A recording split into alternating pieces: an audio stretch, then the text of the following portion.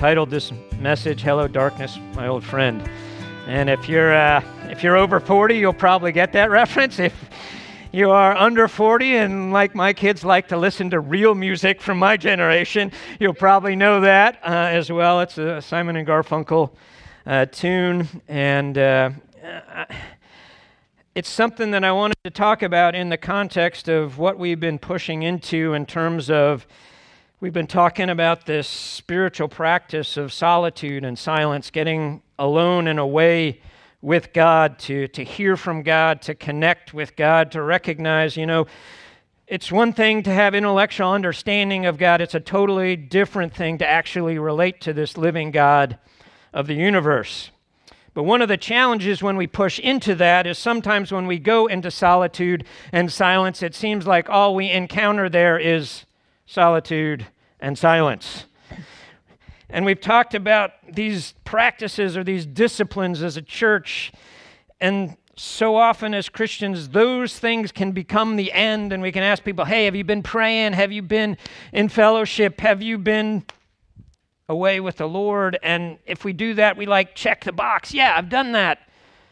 But we recognize that the purpose of all this stuff is not so that we practice the discipline or so that we do the thing. The purpose is that we encounter the living God of the universe in doing that thing. We're creating that space where God can meet with us and we can meet with God, whether that's through prayer or whether it's through fellowship and we hear Him through the voices of other believers, or whether it's silence and solitude and just being still and recognizing that God is God.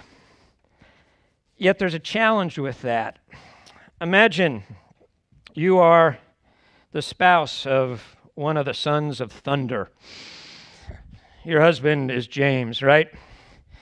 And you're part of this fledgling new church, and God's doing amazing things through this new church, and the Jews of your town are not real happy about what's happening, and there's a political leader that is more concerned about expediency and making sure that his life is smooth than really being concerned about justice. So he arrests some Christians, and he realizes, wow, that makes these Jewish people really happy.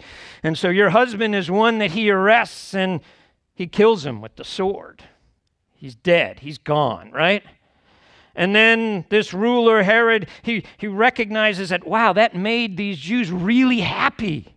So I'm going to arrest some more of these guys. And then you're the spouse of Peter, another leader in the church, and your husband's arrested, and you're like, what in the world? No, what's going to happen? And so I'm sure, like with James, the church meets and the church prays. And then all of a sudden, you're in a prayer meeting, and there's a knock on the door, and the woman that's taking care of the place comes up and says, man, it's Peter. He's at the gate. Like, no, it can't be Peter.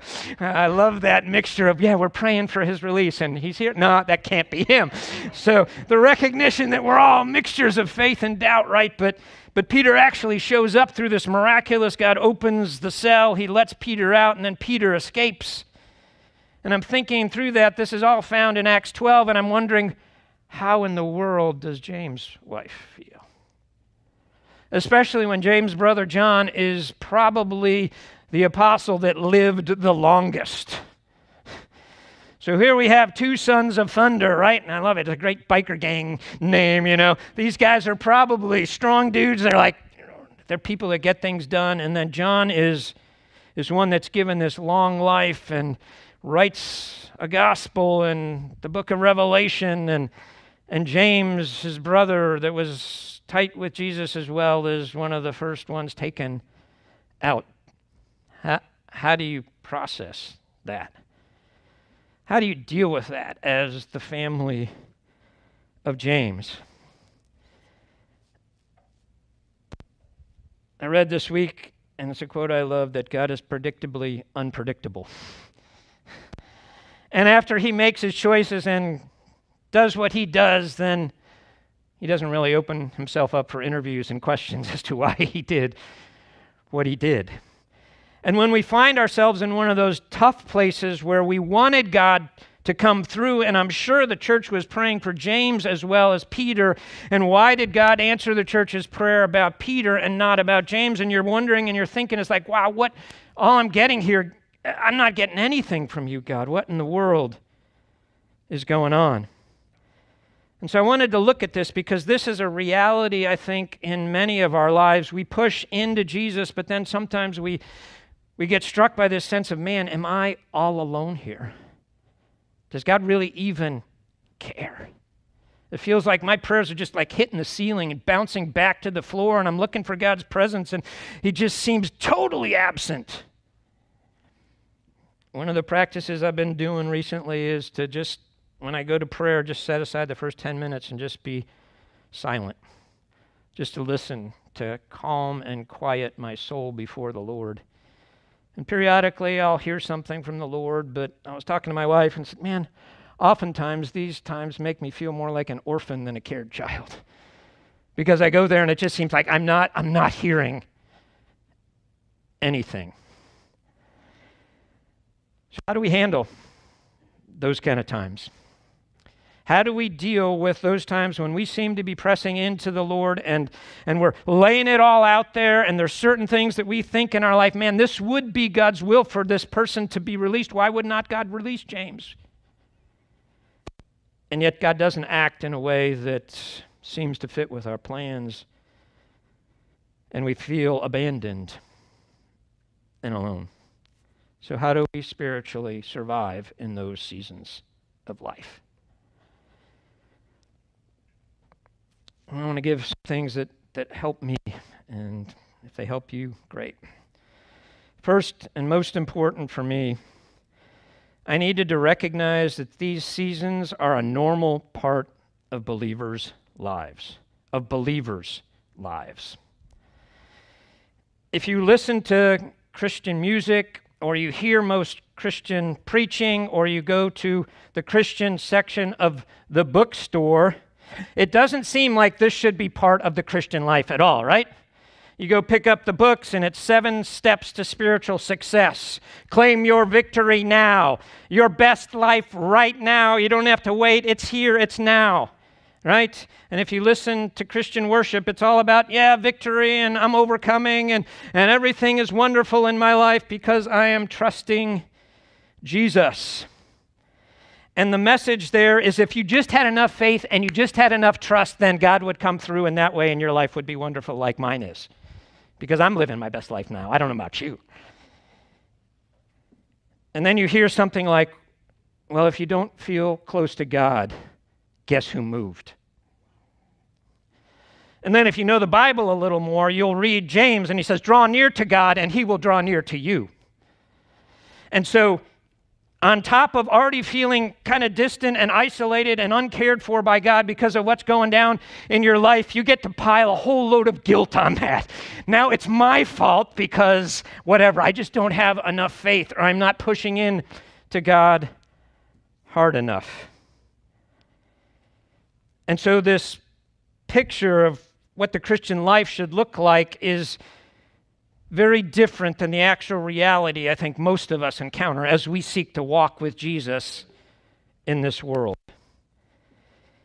And I want to let you know that the picture that is often presented in the Christian media and in Christian books and in pop Christian music is sometimes very far from being biblical. You read the Psalms. 20 times in the Psalms, the plaintive cry of the psalmist is, how long? Sometimes, how long are you going to forget me forever? That sounds heretical even, right? God doesn't forget. He's all-knowing, right? He's omniscient. And you read the Psalms and you read stuff in there and you're like, what? How did this get in the Scriptures? Let me read you a psalm of a guy named He-Man, not a cartoon character, but Heman the Ezrahite. And listen to this and ask yourself the question, why in the world, in God's sovereign design of his Scripture and picking out what psalms were to be in this book of the songs of Israel, does he let this one in the playlist? O Lord, this is Psalm 88, God of my salvation, I cry out day and night before you. Let my prayer come before you. Incline your ear to my cry. for my soul is full of troubles, and my life draws near to Sheol. I am counted among those who go down to the pit. I am a man with no strength, like one set loose among the dead, like the slain that lie in the grave, like those whom you remember no more, for they are cut off from your hand. You have put me in the depths of the pit, in the regions dark and deep. Your wrath lies heavy upon me, and you overwhelm me with all your waves. You have caused my companions to shun me. You have made me a horror to them. I am shut in so that I cannot escape. My eyes grow dim through sorrow. Every day I call upon you, O Lord. I spread out my hands to you. Do you work wonders for the dead? Do the departed rise up to praise you? Is your steadfast love declared in the grave, your faithfulness in Abaddon? Are your wonders known in the darkness, or your righteousness in the land of forgetfulness? But I, O Lord, cry to you in the morning. My prayer comes before you, O Lord. Why do you cast my soul away? Why do you hide your face from me? Afflicted and close to death, from my youth up I suffer your terrors. I'm helpless. Your wrath has swept over me. Your dreadful assaults destroy me. They surround me like a flood all day long. They close in on me altogether. You have caused my beloved and my friend to shun me. Darkness is my closest friend. Period. The end. No, but I know you're going to show up. It's just that's it. It ends with Simon and Garfunkel, right? Darkness, you are my friend. God, you are nowhere that I can see. You ever been there? If you read through the Psalms, over half of the Psalms are called Psalms of Lament. They're psalms of people crying out to God. How long? Where are you? What's going on? I can't understand what's happening in my life, and put that together with the loving God that you are. How do I put those things together? There's a big buzzword in Christian circles today about deconstruction. A lot of people are deconstructing their faith, right? And I don't find a lot of wonder in that, because I look at what the faith that's presented to most people. If my Christian life is supposed to be sunny, easy, I'm always supposed to be on top. If I'm trusting Jesus, then life goes well, and I begin to live my life in reality, and that doesn't happen. I lose my job, I lose my boyfriend or girlfriend, I get a divorce, whatever goes on in my life, then how do I put those two things together? And throw into that mix all of the leaders that we have oftentimes elevated, so many of those falling, and falling big time. Why is The Rise and Fall of Mars Hill such a popular podcast if you've listened to that? And there's a whole ex-evangelical movement, people that were evangelicals that are now bailing out on it, because it's just, I'm not seeing the connection here.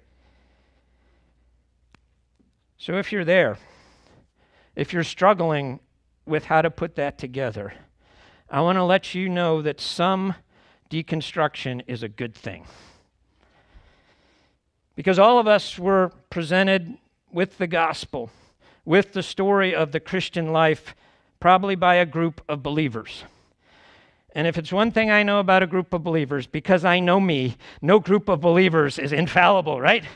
We all make mistakes. So with that presentation of this good gospel comes a bunch of other baggage.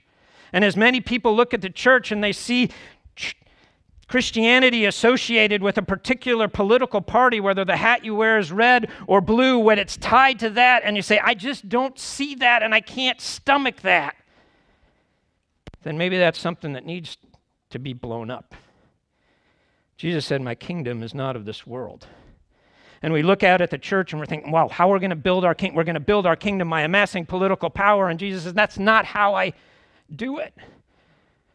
But we look around in the world and we see the church hitching its wagon to a particular political party or particular stance, and we got to say, no, that is not what Jesus said. So that maybe needs to blow up, needs to be deconstructed. Or we see Jesus linked with this prosperity, health, and wealth stuff. And if you follow Jesus, then life will go really, really well for you. And we forget Jesus' words, in this world you will have trouble. And Paul's word, if you follow me, you will be persecuted. It'll get difficult. It'll get challenging. So if that's your thinking, then maybe that prosperity thinking needs to blow up and be deconstructed. That's a really good thing and a healthy thing. Or if you see Christians associated with hating a particular group that are not living according to the standards of God's word, and hatred and vitriol being poured out of them on those people, you need to recognize what Jesus said was not that. He said, give a loving and gentle and kind answer to those that oppose you. And he said, love your enemies. Don't hate them. So that may need to blow up and be deconstructed. Or if you see Jesus associated with an uptight, narrow, rigid approach to life with all sorts of rules and regulations and no joy, then maybe that needs to blow up as well. As we talked about in Sunday school this morning, he's given us all things richly to enjoy. So by all means, deconstruct that stuff. Burn it to the ground. But when you're there, and this is the challenge to you who are out in that position right now, don't stay there. Move to reconstruct based on who Jesus really is and what his word really says. Augustine said something that's been quoted a lot. He says, the church is a whore, but she's my mother. Recognizing that in all of this there is error and truth, that we need to keep the meat and spit out the bones. And part of growing in Christ is recognizing, wow, this part was good and that part doesn't match at all what Scripture says. And I need to spit out those bones. And if I need to deconstruct, then let my goal be to reconstruct based on who Jesus is and what he's called us to be and do. So my plea for you this morning is don't walk away from Jesus. And one of the most tempting places to walk away from Jesus is when he's not coming through in your life in the way that you want him to come through. Because it's so easy to say, forget it, man. This is just way too hard, and I don't even feel like God cares right now. But as we read scriptures, as you read Psalm 88, you read that guys like Heman, the Ezrahite, was in that same situation sometimes.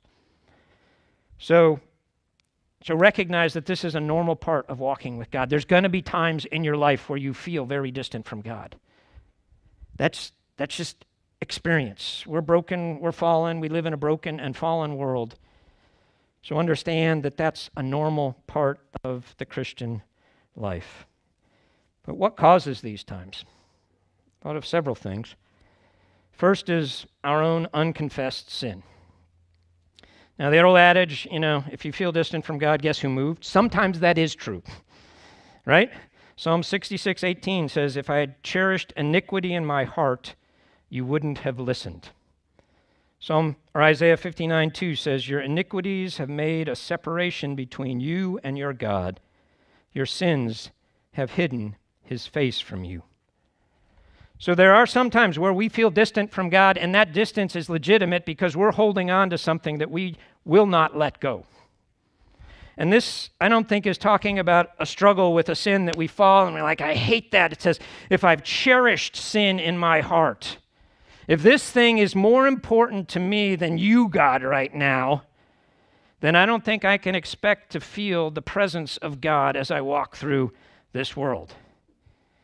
And that's just the reality. I know it's a reality in my life. When I choose something over God, I'm just not going to feel close. If I get in an argument with my wife and I'm choosing not to reconcile with my wife, there's going to be distance there, right? Whose fault is that? It's mine, right? It usually is mine. I'm just going to own that. But the reality is that there are times in our lives where God puts his finger on something and say, you know what? The reason you're feeling so spiritually dry, so alone, is because of this in your life. Are you willing to give that up? And sometimes we're like, nah, not right now. And we go our way. And God will come back in his grace and his mercy and his kindness and his patience and say, now you're ready?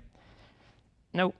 And then sometimes God turns the heat up a little bit more until we get to that place where we're like, okay, I'm ready. We sung, He will hold me fast. I believe strongly that God will hold us fast, but sometimes God gives us a very long leash on which we can get into a whole lot of trouble, ultimately to say, come on back.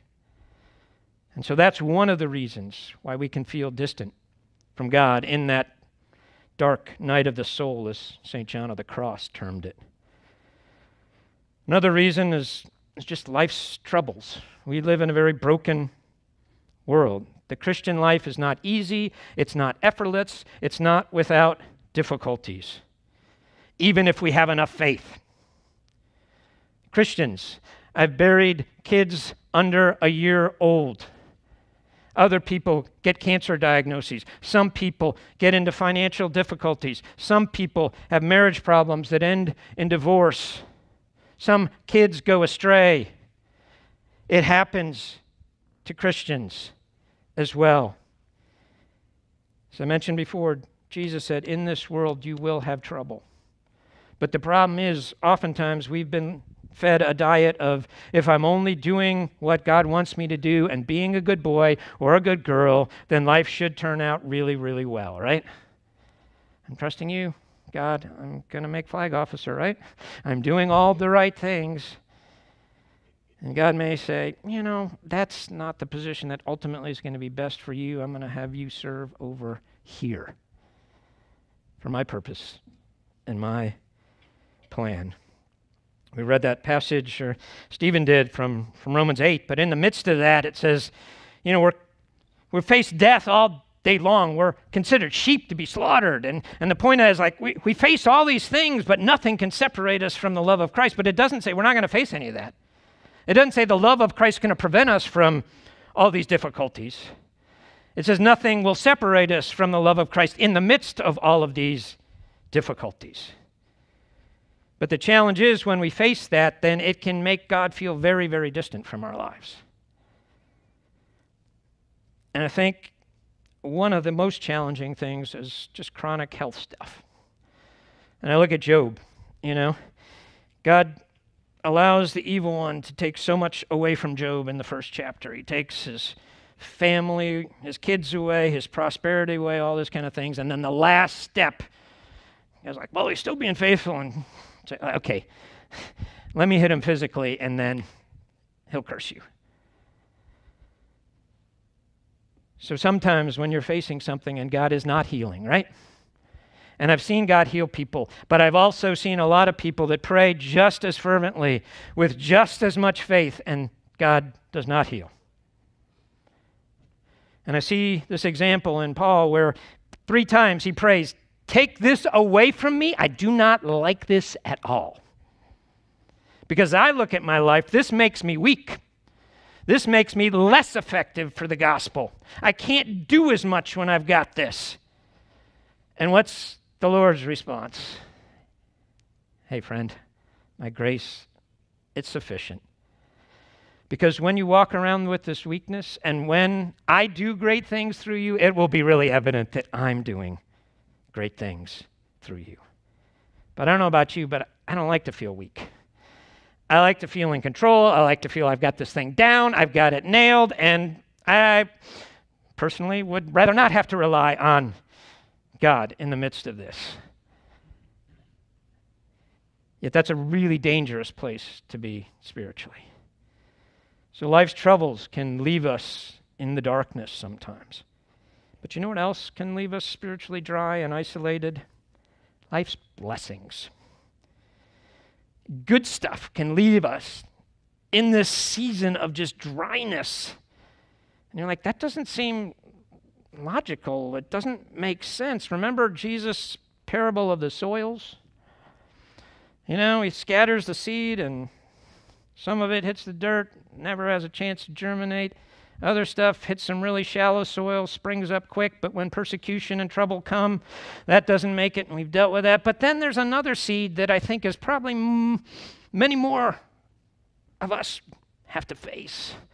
It grows up, and it says, the concerns of this world and the deceitfulness of wealth choke it out. And it's like, what are the concerns of the world? It's like everything. Jesus says, seek first my kingdom and all this other stuff. What's the world running after? It's running after money and sex and all those kind of things. That's what I need to be concerned about. That's what consumes me. And the more stuff we have, right? Life is what? Maintenance, right? The more stuff breaks down, the more wealth. I'm just going to get to this next level. And I like Chris's Sunday school classes. When you get to that next level, you think it's going to satisfy you. You're like, no, not that. But it's the next rung on the ladder after that. And some of the most spiritually dry people are those that have reached the top of the ladder and realize, man, it's nothing. One of my favorite quotes is from Muhammad Ali. If you don't know who Muhammad Ali, he was a famous fighter back when I was a young boy. My dad went to one of his fights in Madison Square Garden with George Foreman. And he said he can still hear, when he was alive, the punches being thrown in that ring. But Ali was tremendously successful, and he said, I've had it all, and it ain't nothing. It ain't nothing. So sometimes when we're pursuing all this stuff in the midst of our busyness in our lives, and Christians can get there too, right? That next step of the ladder, pushing a little harder at success. God wants you to be excellent, right? More. And all that push just squeezes out spiritual vitality from our lives, and we're dry. And we're dry. Tom Brady said something similar on 60 Minutes a while ago, and did he retire? And then I heard he didn't retire. Did he retire? I don't know. But anyhow, 7 Super Bowls, all this kind of stuff, and you think, oh man, this guy is got to be the happiest guy in the world, and he's just like, you know what, it's not that awesome. So even life's blessings can be something that causes a season of dryness and spiritual darkness in our lives. And what else can cause it is God's longing to see us grow in trust. And that's a paradox, because why would this God of the universe, who wants us to grow in our relationship with Him, create this sense of perceived distance in our lives from Him? I was talking to Brian Waters this week, and we're talking about this child development pattern. And kids, if you started child psychology, they go through the stage of object permanence, right? When you're playing with them, and then you go like this, and they're like, oh, you're back. And for a stage in kids' life, if you disappear, you cease to exist, right? There's no more of you, right? And part of maturity is when you cease to exist, they realize, oh, he's still here. That's the whole game of hide and seek, right? I can't find them, but they're still there. And I wonder in the Christian life if that's what God is doing as well. The book of Hebrews says, without faith, it's impossible to please God. And so, where are we called to stretch and grow in our faith? We don't walk by faith. We don't walk by sight, but by faith. But I think a lot of us, we can include feelings in that sight word as well. I walk by feelings. If I'm feeling tight with God, then it's good. If I'm not, then... But I think what God wants us to do is to learn to trust Him even in the midst of those times where we can't see Him and we can't feel Him. To recognize that He's still there. And I think this goes on through life, right? Then you get to the separation anxiety stage when you leave your kids at a babysitter. It's like, and you tell them, we're going to come back. I promise we'll come back. Right? And you come back, and then they get used to it a little bit. It's like, okay, they did come back. I can trust their word even though I don't see them. And I think that's what God's wanting to build in our lives in these times of darkness. We sang a song this morning that talked about the treasures of the darkness. And to me, that's one of those treasures that is developed in the darkness. Vine dressers, people that keep vineyards, oftentimes will say, don't water the vines even in a season of drought. Why? Because it forces the roots to go deep. And it actually produces healthier, better tasting grapes that produce better tasting wine in the end if they're not immediately taken care of in those times. So it's the times of dryness sometimes that cause our roots to go deep. And I've talked to a bunch of Christians, and most of them will say the times that their relationship with God has grown the most are some of these tough times. These times where they keep pushing into God even though they're not feeling it. just trusting in His Word. And then my final reason why these times hit, I have no idea. Someone who counts these things counted in the Gospels that Jesus is asked questions, approached with a question 183 times. You know how many times He directly answers that question? 3. 3 times. Other than that, it's a story, it's a parable, it's like asking a question back. God's ways are not our ways. His thoughts are not our thoughts. Why did James get martyred and Peter get released from prison? I have no idea. I don't. Why do certain people get healed and other people have to deal with a chronic illness for the rest of their life? I don't have an answer for that. As a young pastor, I always felt like I had to have an answer for everything. I realized as I've gone through that and fuddled my way through trying to have an answer that there's sometimes I just don't have an answer. I don't know why God would have taken your baby. I have no idea. I don't know. But there's things about the physical realm that I don't understand. There's something quantum physics calls instantaneous non-locality. And what this means is if 2 subatomic particles meet and collide and they break off and head in 2 different directions, somehow they've measured this, and I have no idea how, don't ask me how, but what one does, the other does instantaneously. It affects it superluminally, superluminally, faster than the speed of light. 186,000 miles per second, right? You think that's pretty fast? This is like instantaneous no matter where these are. And it's like, okay, how does that work? Right, this is the physical realm that, I'm scratching my head about. So if I think I'm going to understand everything God is doing and all His purposes and His plans in my life and not ever get to that place where like, God, I just don't understand. The end of Romans 11. Your ways are inscrutable and I can't understand them, but you are God. I don't think Job ever knew why he was suffering. He went through all that struggle. We know what was going on behind the scenes, but Job never knows while he was walking in this world. Sometimes there are no easy answers, and I don't want to pretend that there are. But the challenge at those times is to keep holding on. So how do we handle these dark nights? Well, the first thing is just keep showing up. Show up with brutal honesty. God can handle it. That's one thing the Psalms have told me. Push into God even at these times. There was a movie a while ago, and I can't remember the title of it, of a dog whose owner died, and every day would get off the train or the bus at the particular time, and that dog would just faithfully go back and keep waiting for the owner there. And I think, wow, if that dog has that much, can I have that much faithfulness with God? I'm going to keep showing up with a God that I know is alive, trusting that He will show up. And I also need to learn to wait. James does say, draw near to God and He'll draw near to you, but he doesn't give any time frame there. He doesn't say, draw near to God, and in 3 minutes, God's going to show up and draw near to you, or maybe it's going to be a prime delivery, and it'll be 2 days, but certainly not more than a week, right? Even if you get regular shipping, it's here in a week. No. If you got your Bibles, turn to the book of Isaiah, chapter 50. Because there's a temptation that comes at this stage when we're waiting. Isaiah 50, verse 10 says, "Who among you fears the Lord and obeys the voice of His servant?" I hope that's all of us here. "Let him who walks in darkness and has no light trust in the name of the Lord and rely on his God."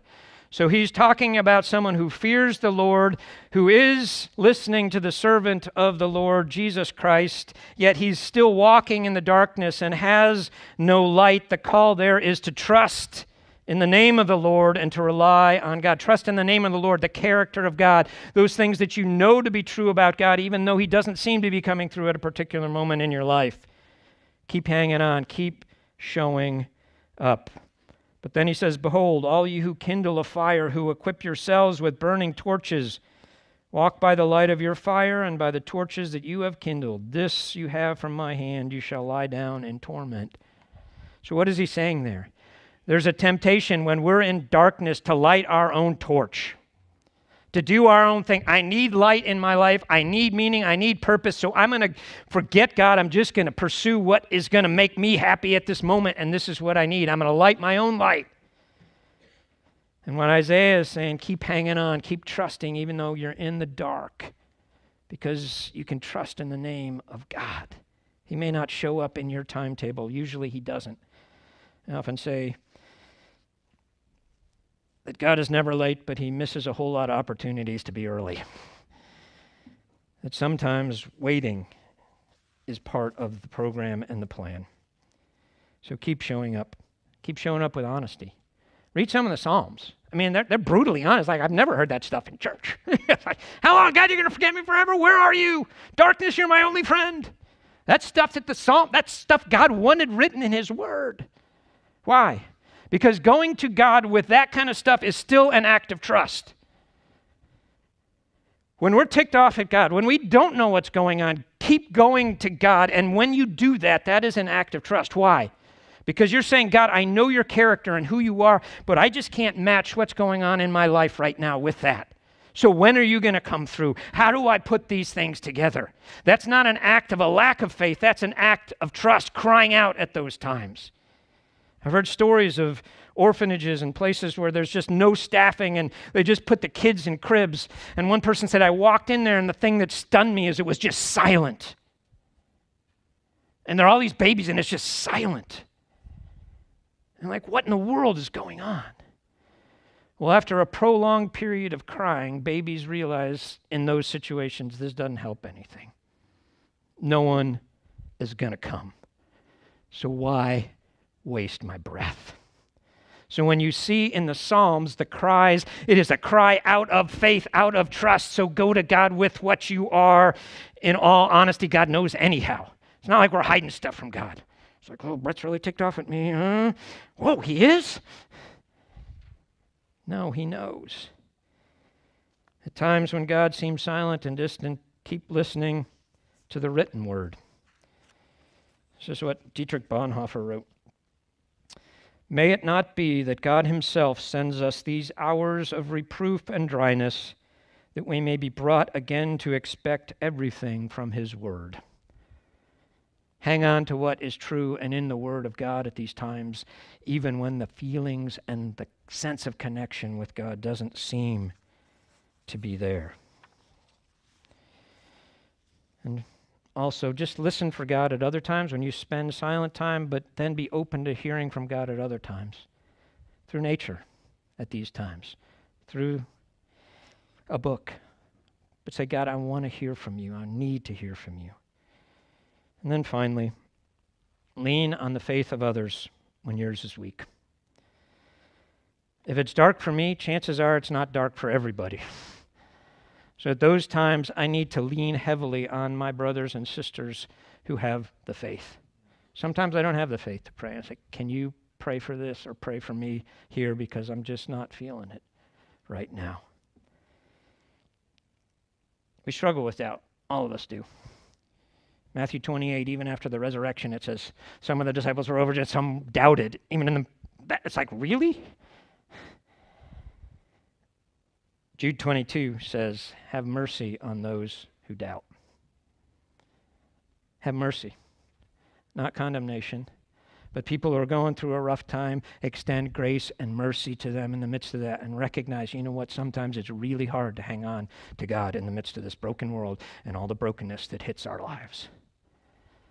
And so I've got to have people around me that will show me that mercy at that time and say, you know what, Brett, I know you feel totally abandoned and totally alone, but God is still here. And if you can't feel him, I'm still here with you. Hello, darkness, my old friend.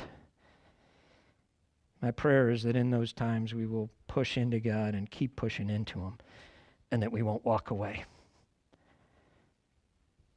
That it will be a season where our trust in God grows. And I've asked various people this week, when have been those dark times in your life? And almost everybody has them, right? But then to go through them and to see what God does and how he's grown us through that is something that's really encouraging. So recognize that when you're in the midst of it, it's not going to last forever. We think it's going to last forever. It feels like it's going to last forever, right? But it's not. And even if death takes us out, it takes us right into the presence of God, where all these questions we're wrestling with, I don't think we're even going to ask him at that point in time. We're going to be so overwhelmed by the presence of God, we're just going to go, whatever. It's so good. It's so good. So recognize that the times will come, but keep listening. Keep pushing into God. It will be worth it in the end. I promise you. Let's pray. Father, I thank you for just the brutal honesty of your word and just your awareness of what it's like to be a human. That you yourself cried out and shed tears because you didn't like what the Father was proposing for your life. How much more, Lord, do we, who lack understanding of what you're doing in the bigger picture and can't figure it all out, we will have those times too. So, Lord, we just ask that by the power and strength of your Spirit, you would sustain us during those times. Maybe through a song, it may be through a picture, it may be through something in nature or the words of a friend or the words of your word that come alive to us. So, Lord, hold us fast. Thank you that you do. Thank you that we can count on you, and thank you that you promise that nothing will separate us from your love, not even our feelings that love is not there. It's in Jesus' powerful and precious name I pray. Amen.